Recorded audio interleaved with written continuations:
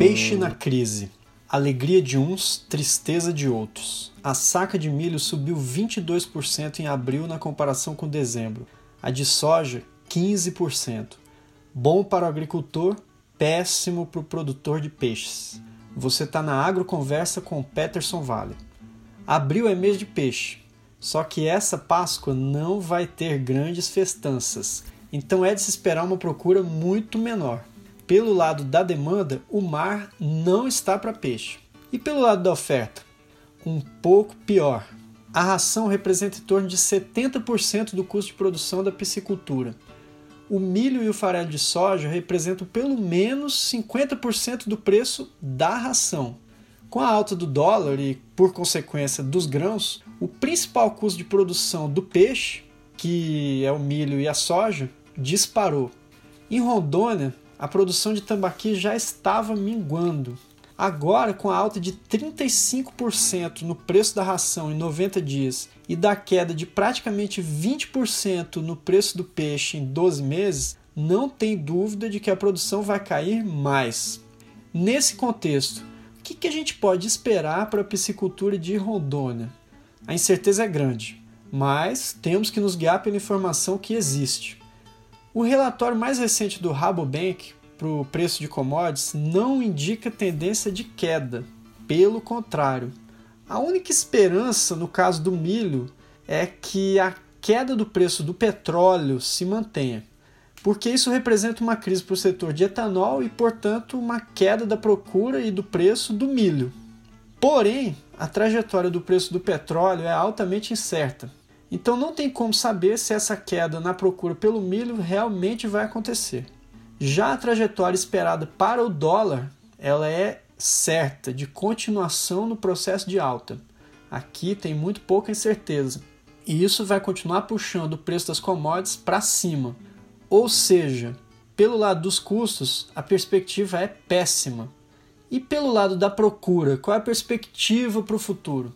Bom, aqui vale a pena a gente fazer uma análise de mais longo prazo. Para isso, eu vou usar os dados do Google. Cada vez que uma pessoa faz uma busca no Google, essa busca fica registrada em um banco de dados. É assim que dá para medir o quanto as pessoas têm se interessado por termos como peixe, tambaqui ou outros. A primeira tendência de longo prazo é um crescimento constante da busca por frango e carne. Comparando o período atual com o mesmo período em 2016, a procura pelo termo carne aumentou 13% e pelo termo frango aumentou 16%. Já as buscas pelo termo peixe no Google caíram 17% nesses 4 anos. Ou seja, a distância entre o peixe e as outras carnes cresceu bastante. Agora, dentro dessa queda da procura por peixes, quem foi que liderou? O tambaqui ou a tilápia? Surpresa! As procuras pela palavra tilápia cresceram 9%, enquanto as procuras por tambaqui caíram 31% nestes 4 anos.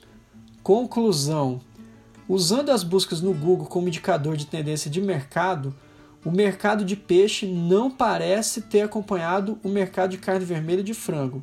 Mas dentro do peixe, a tilápia até que ganhou interesse, enquanto o tambaqui perdeu e muito.